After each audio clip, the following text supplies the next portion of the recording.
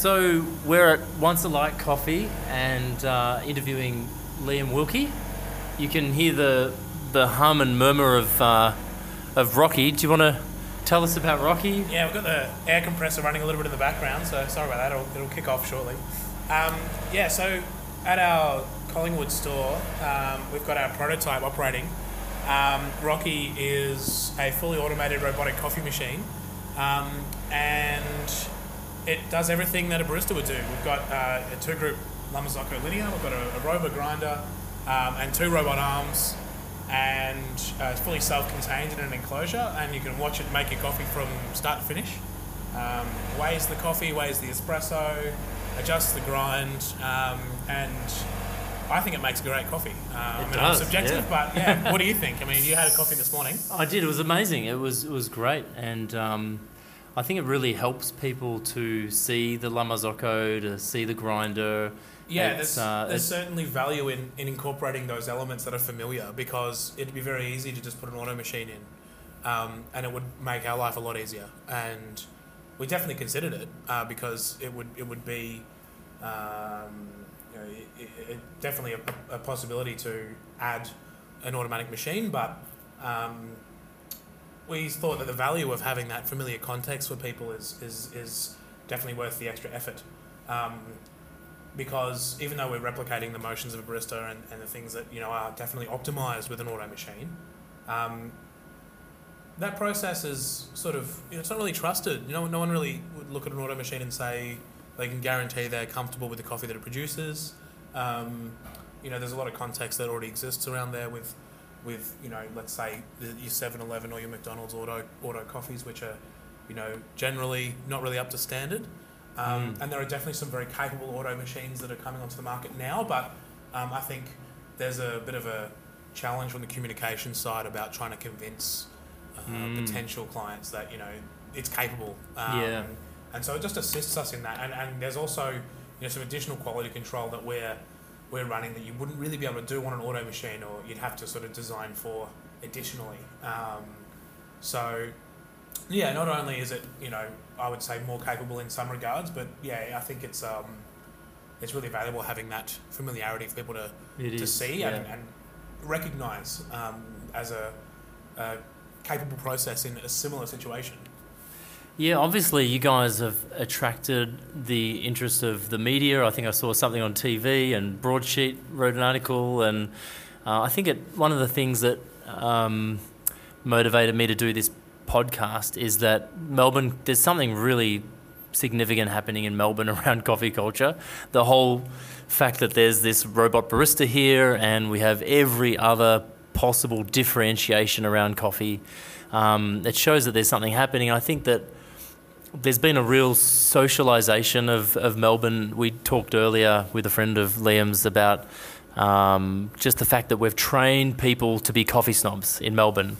We've actually taken this city on a journey of saying, hang on a minute, this is what a single origin is, this is what a blend is. There's been a lot of communication with customers from the old days of going to Brunetti's and getting your espresso in your big foamy cap, and that they've probably changed the way that they serve coffee now, but it's been a big journey of education for a lot of people who have been able to see the potential for this product to be served in a different way. But at the end of the day, it is the same product, and they're the same people who are drinking espresso coffee.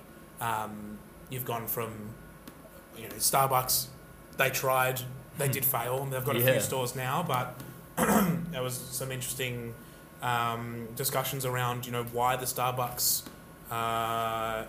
operation didn't fare too well, and a lot of that was generally put down to the fact that the coffee culture that was here didn't really resonate with the products that they were trying to sell.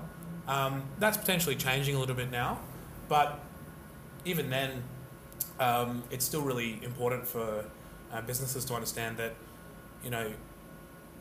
the market is still going to dictate what product you really need to offer. And if people want, let's say, a Starbucks style Frappuccino, they're entitled to get that if they want that. If they don't want that, then Starbucks is probably not going to open. But there's so much that has been done to sort of train and educate the market here to accept like this sort of standard of coffee. And there's a huge amount of coffee that's sold in Melbourne. Yeah. I mean, you're probably more familiar with the numbers on that one at the moment. You're sort of number of cups, number of tables. Yeah, exactly. It's still growing. It's surprisingly it's $5 billion industry in Australia. Yeah. Cafes alone, cafes and restaurants. The number of seats are pretty much doubled in the last 10 years. The significant thing is there's no one player that dominates the market. Like it's all independent. That's yeah, the thing, which is fascinating. And certainly, we can probably see now even that some of the bigger players are starting to drop away. Like I'm certain that I heard. Yeah, Michelle's Patisserie Michelle's Patisserie and Gloria Jeans. Gloria Jeans, yeah. Part of Retail Food Group, I think. Pie Face. Back. No, they weren't that big. But they did have coffee was a big part of their offering. Yeah. They put a bit of effort into that with the different blends that they used to offer and things like that. But I wasn't really a customer of theirs, but I remember taking note of the way that they serve coffee, and they had, I think, 6 different blends that they'd offer. Okay. And they'd have like a really light roast, and they'd graduate away really strong, probably some like Robusta blend that was, really, really, sort of blow your socks off kind of strength.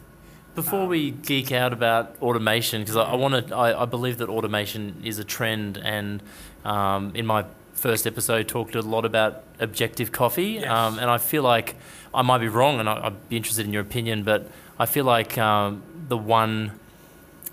platform that we've built the last sort of 10 years of the third wave movement on is a platform of objectivity, and it's just such a relief to me to move away from the superstition that there was around coffee in the 90s, and if you tap once or tap twice, or if you open the window, you have to change the grinder there.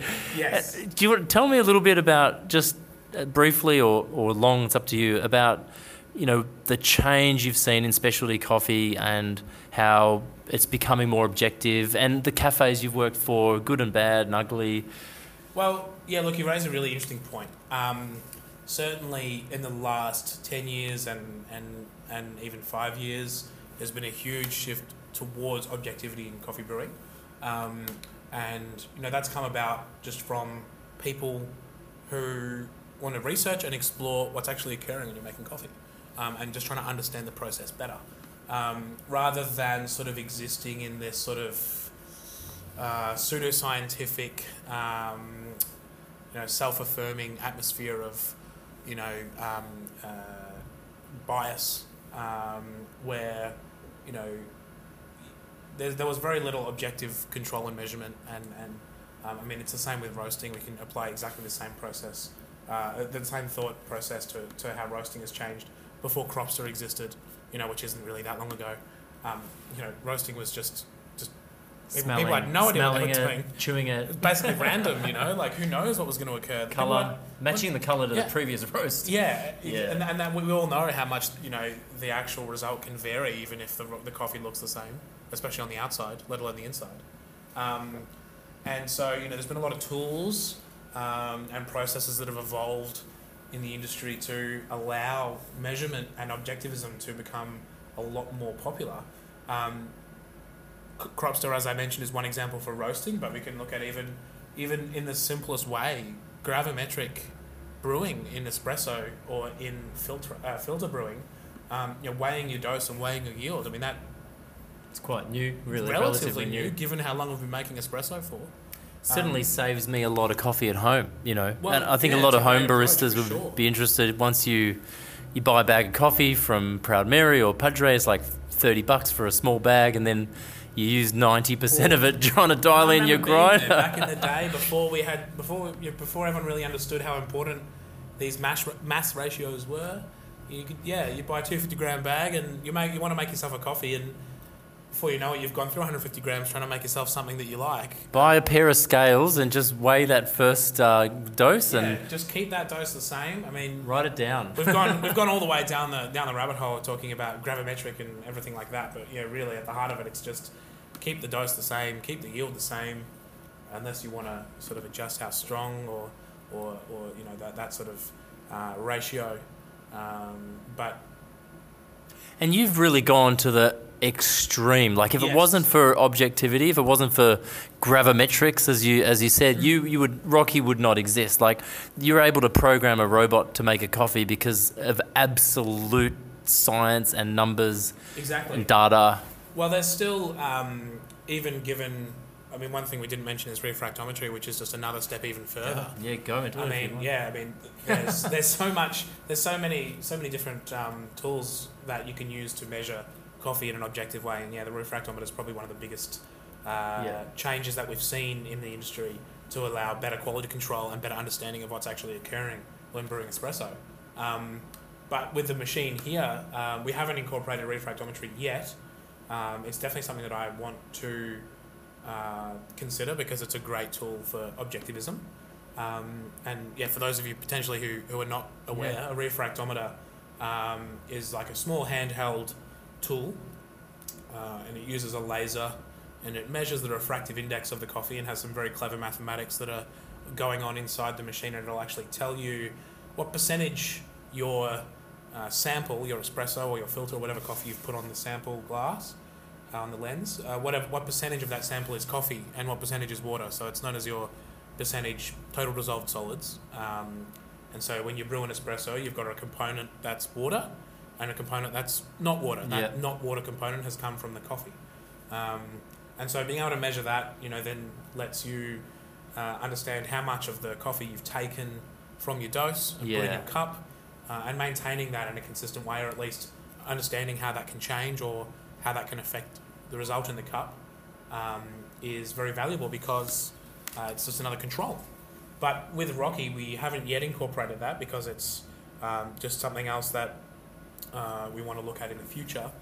But for now, we're using gravimetric control, so we're weighing every shot that goes in, weighing every espresso that comes out, and certainly with a well-controlled blend or single, if your coffee that you're using is consistent, then gravimetric control can give you a really, really tight range of variance. It's very good for your consistency. If everything falls within that range, it's very, very unlikely that you're going to get something that tastes off. And so because we have got a robot that's making the coffee effectively in a completely unattended way. I mean, while we're testing, I'm personally on site at the moment just overseeing to make sure everything's operating safely and there's no issues occurring, and just doing customer service. But the actual brewing process is completely automated. So in that way, we're completely relying on the ability to measure as our quality control method. And there's no taste involved. And we're relying on consistent roasted coffee as a big component of that ability to understand what the readings mean and develop our control to make sure that the espresso is brewing correctly. Getting back to most cafes in Melbourne and the cafes that people go to enjoy their cappuccinos and lattes and mainly flat whites, probably. A lot of milk coffee. Obviously, we geek out on automation. Like we are seeing, more automatic milk frothers. We're seeing automatic tamping. We're seeing more automation around espresso machines, volumetrics. Yep, and you've got milk dispensers. Even if you're not looking at that, Uber Milk, you've got things like the Moo Bar or the juggler system, which is just sort of taking more processes out of the hands of the barista. And allowing the baristas to focus on the other aspects like quality control and like customer service. If you can't put Rocky in every cafe and just change, just send everyone home, put Rocky in there. If you were to open a traditional cafe without Rocky, say some of the listeners might want to open a cafe, they look to Melbourne for an example, what would you do? What would be the most important thing you would do? And I guess I'm talking more about the coffee side of things. On the coffee side, so if I was just to focus on how I'd set up my coffee bar, I mean, there's a lot of different ways that it can be approached. But I think the most important thing for a successful cafe, and a cafe that keeps its customers happy and keeps its customers returning, is consistency. And you want tools at your disposal that assist you in being consistent. And repeatable. Because if you get a customer who comes to your cafe and loves what you're doing, you don't want them to come back and be disappointed when they get something different next time. And that's a really critical issue that you can't leave unresolved. And so that's why there are these tools, I think, certainly becoming more popular, like puck presses and milk dispensers like the Barissima and the Uber Milk that allow a degree of consistency to be handled in a mechanical way. Because your machines, as we know, are very good at being consistent because they are designed to do one job and one job only. And volumetrics on the machine, the same approach. The flow meter, just measuring the amount of water that's coming through, does a really good job of that. A much better job than a barista could by watching. Yeah. Or even using a scale and trying to time it right to stop the shot when the mass hits the number they think they should stop it at. And it means that the barista can focus on all the other aspects rather than trying to manually stop shots and steaming every single coffee that they need to steam for. And ultimately, ideally, the customers get a more consistent and a better coffee. I think personally, even consistency comes above quality in terms of what I would say is valuable, because quality can be very subjective in the arena of espresso coffee service. Let's just narrow it right down to espresso coffee. Someone might have the best quality, most precisely made Ethiopian coffee, but just hate the profile. Exactly. And they'll say, this coffee's sour, but you and I might say, this is the best coffee I've had all year. And that's it. So it's if you develop a clientele who wants whatever it is that you're making, it has to be the same the next time. And there are plenty of cafes that still exist that serve what a lot of people in the third wave or specialty baristas or people in the specialty coffee industry, they would look at that coffee and say, that's garbage. There's still people lining up out the door though. A lot of the reason that is because of consistency. People really don't want to be surprised when they go for their morning coffee unless they're part of that really small subset of the population who are interested in sort of trying something new. But even then, when they're trying something new, they know they're trying something new. If you're giving them, this is my new single that I just roasted and I'm trying a new profile. Let me know what you think. Whatever, giving feedback to people in that way, they still understand that you're trying something new. So they might be surprised because they're trying something different, but they're still expecting it.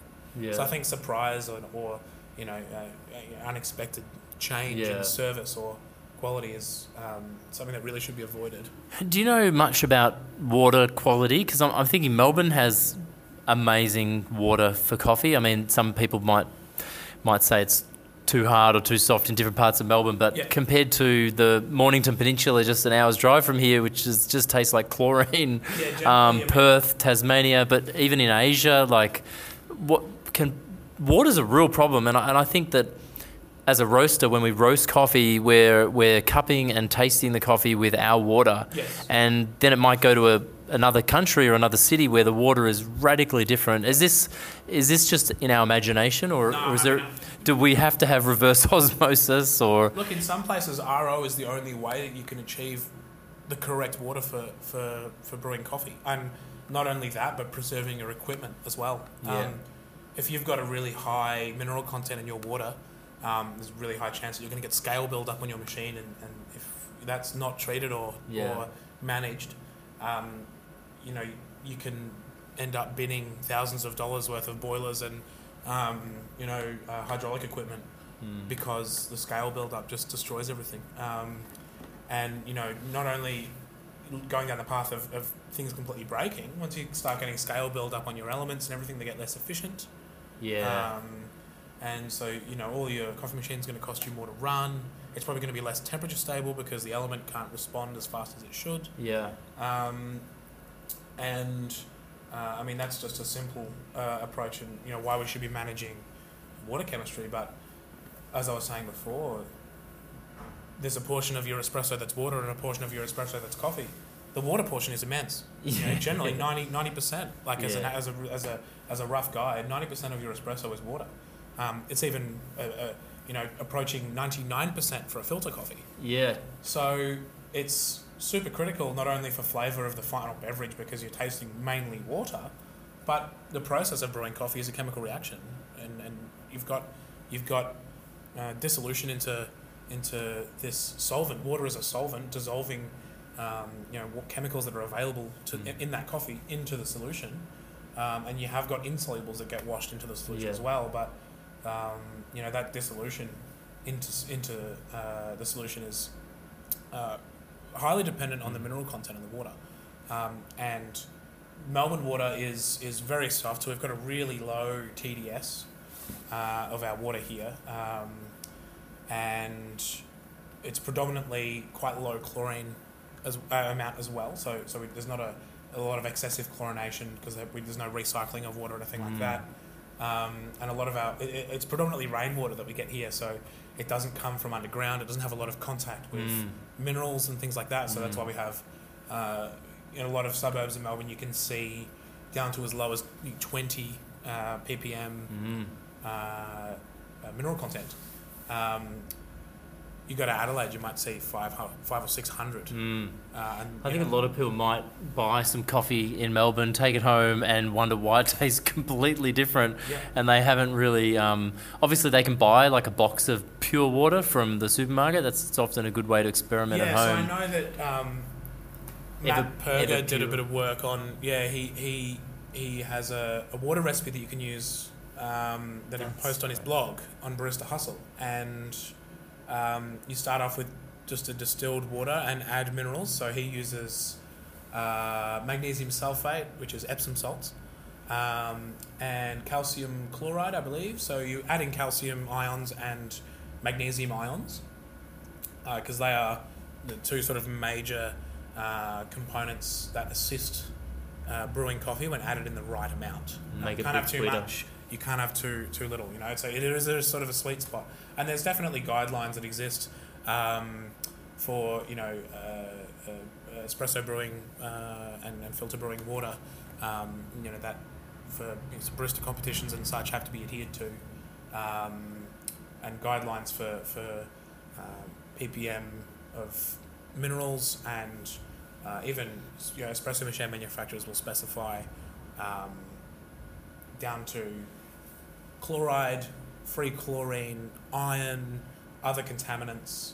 The only issue we have to really deal with in Melbourne is sediment, which is quite easy with a particle filter to deal with. But if you take a coffee that your roaster has roasted and brewed and developed their approach in Melbourne or in another city and brew it somewhere else with totally different water, it's not really possible to get the same result with different water. Yeah. If the water falls outside of either where it was roasted, or where that sort of sweet spot of mineral content. Yeah.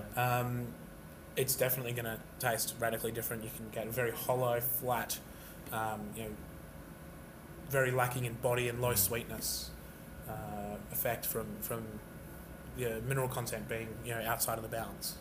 You mentioned filter coffee a couple of times. I love batch brew. I think in the same way as you geeked out with robots, I geeked out with batch brew because I'm like, thank God I can control this batch. Just being able to pump out 200 cups of coffie and they're all exactly the same. I mean, obviously we've all tasted a good and a bad batch of batch brew. What do you think about batch brew or filter coffee generally? I think it's a really good approach. It's fast. It is. It started to take off in Melbourne when cafes started to sell more filters, and they realised it wasn't feasible to start making V60s one at a time, manually, one at a time, or two at a time if you're real sure. If you're really good, you got your two Hario kettles and you got both of them happening at once, or like me back in the day at St. Ali, got the brew bar happening with 3 siphons. And pulling shots in between. You pour 50 grams of water, pull an espresso, run back. I've done that. Well, we were busy enough to have me just on brew bar for a while, but as soon as you make one siphon, everyone sees what's going on, and 3 more siphons get ordered. So, look, there's and the first one was better than the second. There's a lot of issues around control when you're trying to do small batches repeatedly. You're just magnifying the chance for error, and I think a lot of cafes realise this, and getting set up to batch brew is not prohibitively expensive. It's more expensive than buying a little ceramic cone, but it's You're not spending definitely 15 minutes each time. exactly. Like, I you've think got to that- consider the labour. Yeah, massively. It's something that's often overlooked, and not And only bench space too. Like, you don't have to devote a section of your bar to making coffee that you can make in the morning and have available and just refresh it every couple of hours or as you see fit. And yeah, you can brew 1.5, 2 liters. I'm not sure what size your pots are. 3 liters. So yeah, 3 liters. I mean, Yeah. that's a pretty large brew. it's like 20 long blacks, and the best 20 long blacks you've had. Yeah. So and once Yeah. once you've developed that process and that recipe, there's no reason that every cup that you get out of that pot is going to be any different than another. I think it's a really good approach. There's still going to be room for single serve filter because you might find people brewing with really expensive coffee Yeah. who don't want to make a litre of That coffee at a time. 200 grams of coffee could cost me 20, 30, 40 bucks if Or it's a more. geisha. Yeah, some of the Yeah. coffees that come out that people want to serve in their bars that they've got to charge $12 or $15 for a single cup. I can understand not putting that in a batch brewer, but for espresso service or for cafe service, a batch brewer makes perfect sense. Yeah. And I think they got a really the idea of filter coffee as a product was sort of tarred a little bit back, from everyone's sort of understanding of the drippolator machine you plug in on your bench and it drips the water on, and it's the same process but just made better. And those machines were pretty flawed, and I think everyone got the wrong idea about what filter coffee should taste like, and it all got lumped in with McDonald's, those Yeah. boiler pots. exactly that sort of sit there cooking away and just taste completely rancid after half an hour, and that's not what filter should taste like. Guaranteed. You're definitely not going to achieve that sort of flavour from a well brewed batch brew.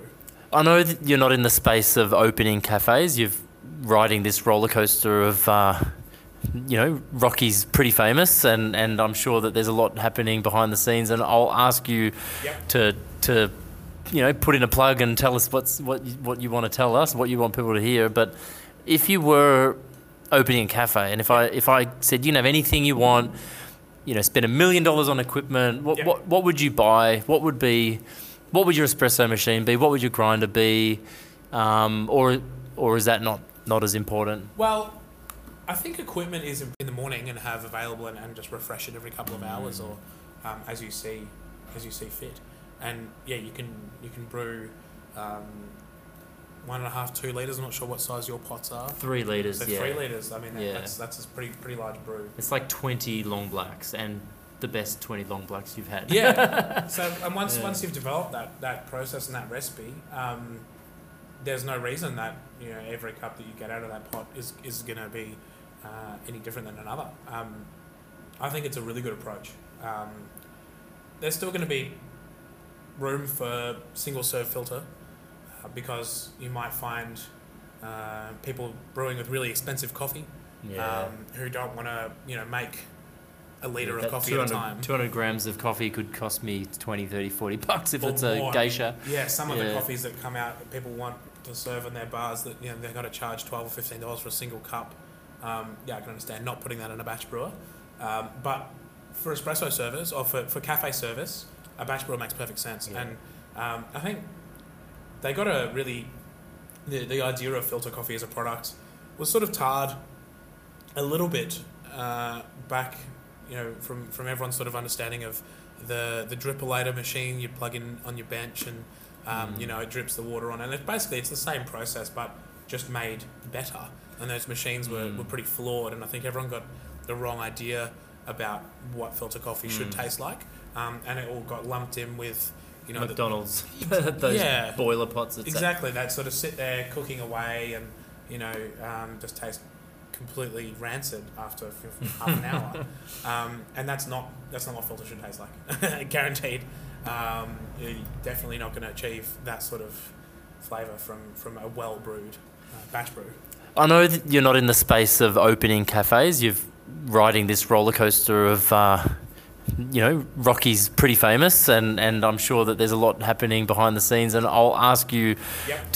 to put in a plug and tell us what you want to tell us, what you want people to hear. But if you were opening a cafe, and if I said, you can have anything you want, spend $1 million on equipment, what would you buy? What would your espresso machine be? What would your grinder be?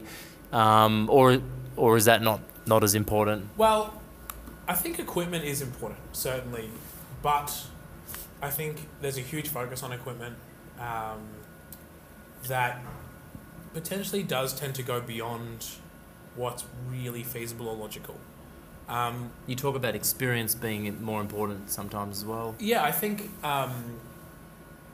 there's certain things that different pieces of equipment, even if we talk explicitly about espresso machines, you don't necessarily have to have, the coolest looking espresso machine on the block to make a great coffee. And if your clientele doesn't really care about that, then it's going to be a waste of effort and money to spend the extra money. So there are machines that can be consistent but don't necessarily look sexy and attract the Instagrammers. Yeah, so in some cases pick your market. Yeah, exactly. I think it's a case of pick your market and understand that there's a lot of potential options. We're using a La Marzocco Linea, just a classic, an AV, and those machines... that'd be right, $5,000-$6,000 new, sort of? Well, the retail on a 2 group, I think, is maybe 10 to 12 grand or something like that. And so they're, still more expensive than the really cheap single boiler heat exchanger machines, but they come well under where you pay for something like a Slayer or a Synesso. Which would be $30,000. Yeah, you can pay upwards of 20, 25 for those easily. And then you can add customization on top. So a volumetric machine though, definitely? Yeah, 100% guaranteed volumetric, no manual paddles. So you push the button. What I would say. Yeah. You push the button is going to be 250 units of water or whatever it's it to be. measuring, pulses of flow meter. Yeah. But look, I'm a huge fan of the La Marzocco's. I've used them for years. I've made thousands of coffees on our lens. The PB has got some great features and it's slightly better ergonomically, but would I buy one instead of a classic? Probably not. I don't really see the value in the additional cost. I think you can make amazing coffee on a Linea. You might see better temperature stability out of some other machines, multi-boilers and things like that. The Linea is a 2-boiler machine, so you've got a boiler for hot water and steam and another boiler for brewing. And it's got a PID to control the brew temp. And it's a design that's been around for tens of years now. I'm not exactly sure how many years the Linea's been around, but I think it's at least 20 years. Yeah. And it's got a pretty cool aesthetic to it as well. I think they actually look pretty good, the sort of classic design. But there's a really interesting new player that's entering the market in espresso machines at the moment that I'm really keen to see develop, and that's Decent Espresso, if anyone's familiar with those. John over at Decent has developed a really new approach to the brewing of espresso and design of an espresso machine. Up until now, every espresso machine has been a boiler with a pump attached. And steam escape. Yeah, so you're just holding all this water at high temperature, and you turn the pump on, push the water through the grounds, and the pump runs at a pressure. Some machines like the Stratas, you can do pressure profiling and things like that, but really, sort of generally following a target pressure, and brewing your coffee according to what machine will do repeatedly. Which, again, the machine is going to be much better at producing a consistent pressure, or you're following it if you're using a pressure profile. It's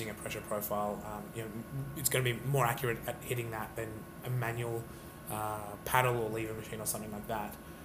But the Decent is actually doing away with boilers and is just heating water accurately by mixing superheated water and cold water in a manifold. Wow. And the current prototype sort of low-scale production model that they're doing now, I think he's just built his first 20 machines at once, sort of thing. He's sent out the first production run, and they've just started production on more scale. So they've just done a big run of 20 at once. That's the most machines they've ever made at once. And these machines are... They're commercially available? They are... I'm not sure what the current state of whether they're taking orders now. They might be pausing just because... They use like a coil of... Like, how do they... They superheat literally... the water? They have... I'm fairly sure they use like a thermo... an electro... I've got to use the right word now. Oh, that's right. It's like a electrically heated thermal block, Okay. I think. But don't quote me on that because the tech inside the Decent is super transparent and you can go and look for yourself. Yeah. So if you look them up, there's a huge amount of information on there on what they're doing and why it's better. But the benefit is that you don't have all this energy cost associated with holding all this water at temperature. And the Decent is full of sensors. It's got a temperature sensors, I think it's 5 temperature sensors or something on the brew circuit with the hydraulics. And the machine will adjust the mixing of the hot and cold to achieve a consistent temperature delivered to with a sensor that you can pick and choose which sensor is your target. You don't have to say constant temperature at the shower screen. If you wanted to make it behave like a boiler machine, you could say make it the same temperature before it gets to the group or whatever. And there's so much customization available in how you can brew that you can target flow rates instead of pressures. You can set up your shots to use so many different conditions to move on to another stage in your recipe or profile. And he's sort of very open with his revisions and software, and so he's constantly adding more features and more control to the system. And it's run off just a touchscreen tablet. Yeah. And they're a little single group machine. Wow. And, they're producing a commercial machine, the DA1 Cafe. So the DA1, the DA1 Plus, I think, and then the DA1 Cafe. And they're all single group machines, and they're just designed to operate, in a sequence of single groups. Yeah, if you have them in a cafe, you'd get Lego. 3 singles. Yeah, you just plug them in and go. And I'm really excited to see where that goes because it's a really new approach because no one has reinvented the wheel when it comes to espresso machines until now because everyone's just said, let's get more boilers or more elements or, we've got 6 boilers, 7 boilers. Or scales that... And you put scales in the drip tray and stuff like that. it's all just... It's all been the same, really. Yeah. Nothing's changed aside from, adding more complexity and some of those machines are certainly freaking out the baristas. giving them lots of things to be concerned about and potential reliability issues and such. But that's a really interesting machine, and I would certainly keep that on your radar if equipment is something that you're looking to purchase soon, because I think they could be very, very influential and helpful to promoting your cafe as well. Yeah, and they've got... I've tasted espresso from the machine. They came and did a demo at MICE, and this little machine, I think the retail on this one was, in Australian dollars, it was about $2,500 for a single group. That's the Melbourne International Coffee Expo. Yes, MICE. So that occurred, would have been late March, I think it was. And so, John at Decent brought a machine to demo. He had Scott Rayo there as well, who he's been working with. And heavy. Yes, so some big names. Big names. And they were at the Barista Hustle booth with Matt Perger. So there was some serious coffee knowledge being exchanged there. It was really awesome little space. But they were talking in Klingon. Yeah, certainly if you want not operational in the industry, you definitely could be mistaken for completely foreign communication from those guys. But I was really impressed with the coffee that it made. Yeah. It tasted better than coffee I've had from $20,000 or $30,000 espresso machines. Yeah. And there's nothing to say that design can't work. And so the whole thing is about just innovating and coming up with a new approach. Who's to say that you have to use a boiler in an espresso machine? Why is that the norm? It's great. So maybe one last question before we ask about Once Alike and where you hope it goes and where it's going. Must visit cafes in Melbourne, or where if you retired and bought a cafe just to live and watch Netflix in for the rest of your life, which one would it be? That's a hard one. If someone had 2 days in Melbourne, where would they have to go for coffee? I've certainly heard a lot of different people say, people that I, whose opinion I respect and who I generally agree with, often disagree on this question. A lot of people are very polarised by different shops and different approaches to coffee service. You don't want to offend anyone? Well, no. More that it's a really interesting question because I can't seem to find anyone who agrees. Everyone thinks, I might go somewhere and be really impressed, and someone else might say, oh, yeah, it was good, but they didn't like this aspect. I definitely think Vacation are doing a really good job there in the CBD. Yeah, Exhibition Street. That's Kale, Sahili, and they're roasting their own coffee now with some of the old guys from Mailing Room. Yeah, the space is really cool. It's really attractive, really well designed. The batch brew was phenomenal. I had a really good batch brew there. I don't know what it was. Well, there you go. So now we're agreeing. You've been there as well, and you thought it was great. So, Vacation is probably my go-to for delicious filter. And they've run Pillar of Salt, Barwa, Square and Compass. They do coffee well. Yeah, that's not an unfamiliar area for them, and it does make sense that they can pull off something like that. Their espresso is just as delicious as well, consistent. It's got that Ethiopian Yirgacheffe in it, the blend. It's quite complex and sweet with milk, but... Yeah, it's a good all-rounder, I guess. It's not too... I think it does hit that balance between sort of interesting black and does work in milk. And it's cool to see someone doing, their own approach to a blend rather than just buying a standard. It's so refreshing. Yeah. I think I remember... I think it was Wide Open Road were the first, and Mailing Room were the first two sort of specialty roasters that had like a Yirgacheffe in their blend, and it was so sweet and refreshing. Everyone was doing, it was Colombia Costa or Brazil Colombia or Brazil Costa. Yeah. It was like, oh my God. I think for about 5 years there, it was that two bean blend everywhere. Yes. So it's nice. There's definitely a time and a place for that, and I don't dislike that approach.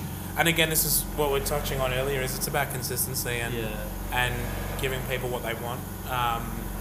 But if you're drinking coffee in search of something new, it can get a bit challenging if all you're getting is the same flavour from 3 or 4 different blends. Certainly it's nice to see that you don't have to use you don't have to follow the trodden path of, well, you've got to have a Brazil and a Colombian in your blend. So Rocky's just woken up, and he's a beautiful box. What is he, about 2.5 meters 2.2 cubed? 2.2 by 1.3 on the floor, and about 2.1 high. And because this is an audio podcast, what you're basically seeing is 2 robot arms like you might have seen in a Toyota car manufacturing plant. Like this is proper robot. This isn't some sort of home, Raspberry Pi creation. Yeah, we've got 2 industrial arms, so they're the sort of arm that you could see certainly in automotive fabrication, welding, pick and place. There's a lot of biotechnology. Terminator 2. Yeah, I mean, if you've seen those movies, then there's a lot of context that we've got to make sure we don't fall into. Even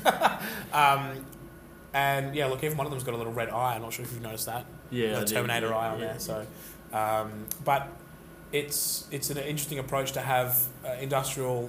Well, they're called industrial robots, not commercial. The approach is traditionally manufacturing and all of those processes that occur behind closed doors in warehouses.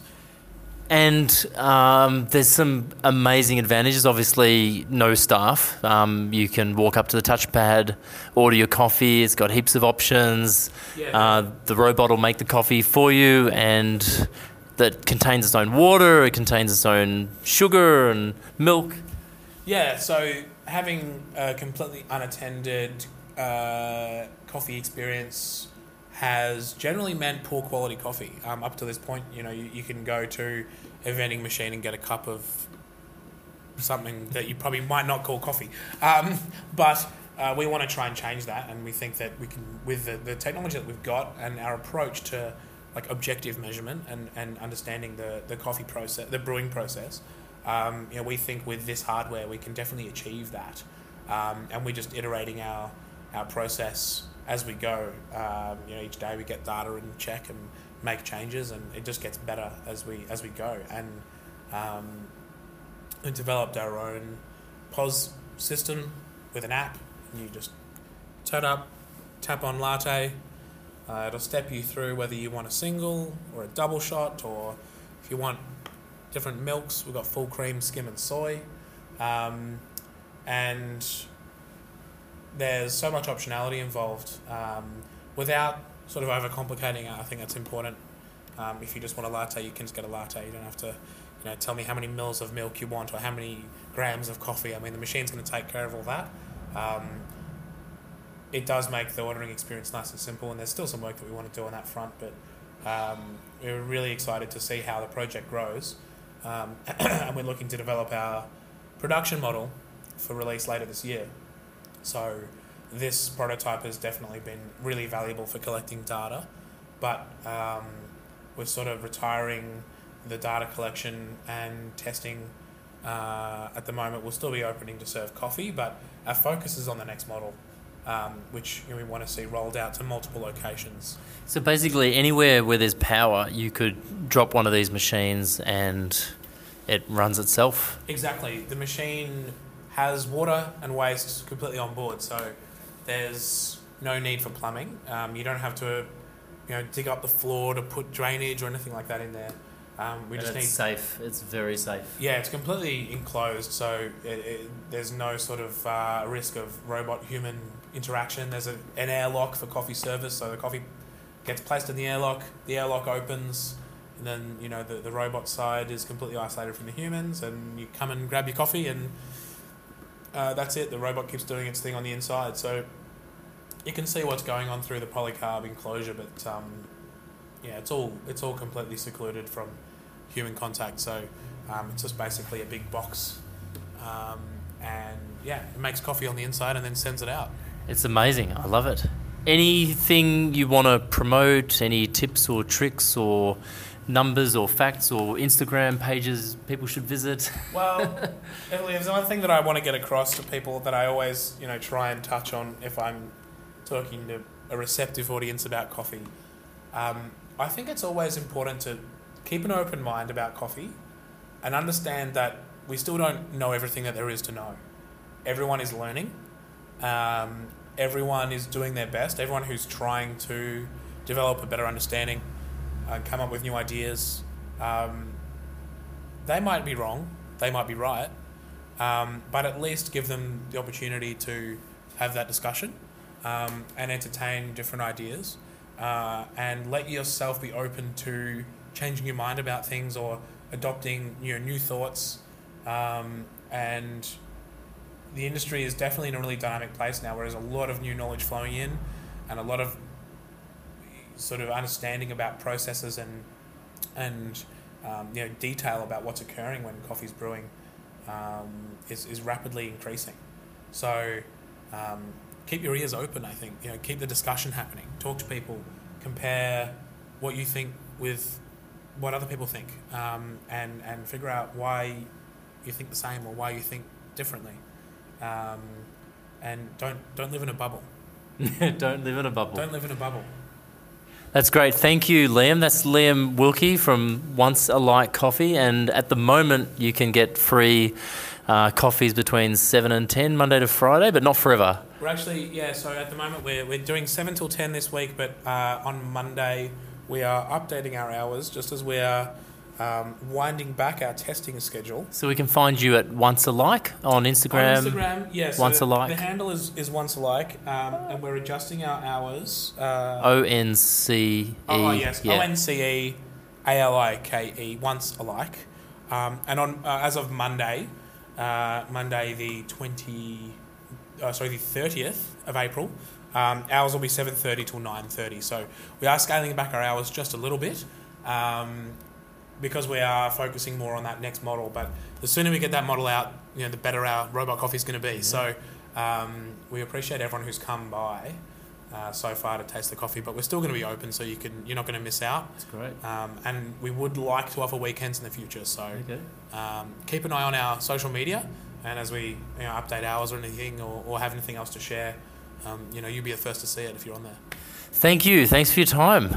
Thank you so much. It's always good to catch up with an old friend and talk about coffee and geek out a little bit. I know I can get wrapped up a little bit there in detail, but we could talk for hours probably if we wanted to. People can listen twice, catch the details. We'll do another 20 minutes next week. It was 20 parts per million for Melbourne water. That'll save someone having to go back. Yeah. Awesome. Thanks. So much detail. Thank you. Yay! That's awesome. Thanks, mate. No, thank you. Look, I had 17 or so, but it's good. It's great. I've been wanting to do this forever, and this app is incredible. It uploads the. I heard about that. It puts so music. Seamless. It's just like. It's on iTunes. It pushes it out to everywhere for me. I think I can go to my Google Home at home and say, "Hey, play Melbourne Coffee Podcast." It'll So. Sorry, I'm a little bit like. No, you're great. Oh, look, every day's long when you're here at 6. I think I probably rambled a little bit there in a couple of places. So sorry, I wasn't very. Prepared. No, that's good. As long as it's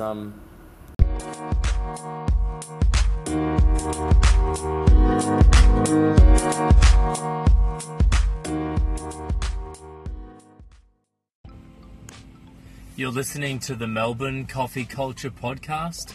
We had a fantastic interview last episode with Liam Wilkie of Once a Like Coffee and his coffee robot. Now, this is not some robot at a Japanese tech show. This is like an industrial robotic arm, like the ones that build cars, in a box with a Lamazocco making shots the way you and I would make one in a cafe.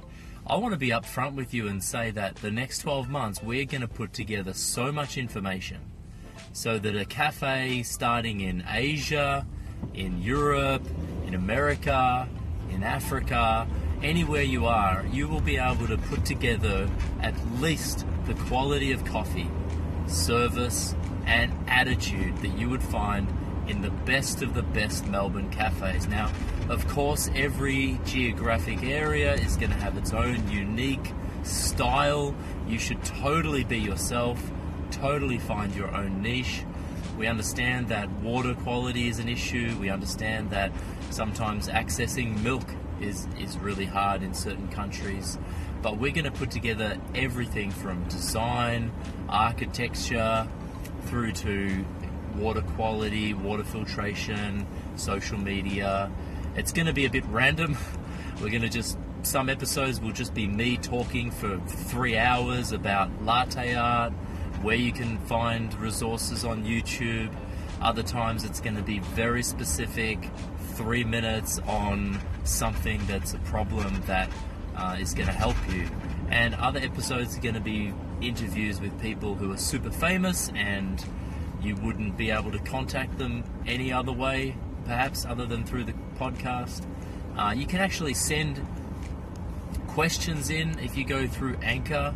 You can actually call in with your voice and leave a question, and I can answer that on the air. So just remember, the next 12 months we're going to be pumping out so much information, and we'll see how it goes. After we get to 12 months, we're going to put together some videos and find out what you guys want, so that you don't have to listen to 10,000 hours of me talking. You can just go through and pick the videos that you want. There's going to be online training and support, and maybe I'll even come visit you and see what you've done.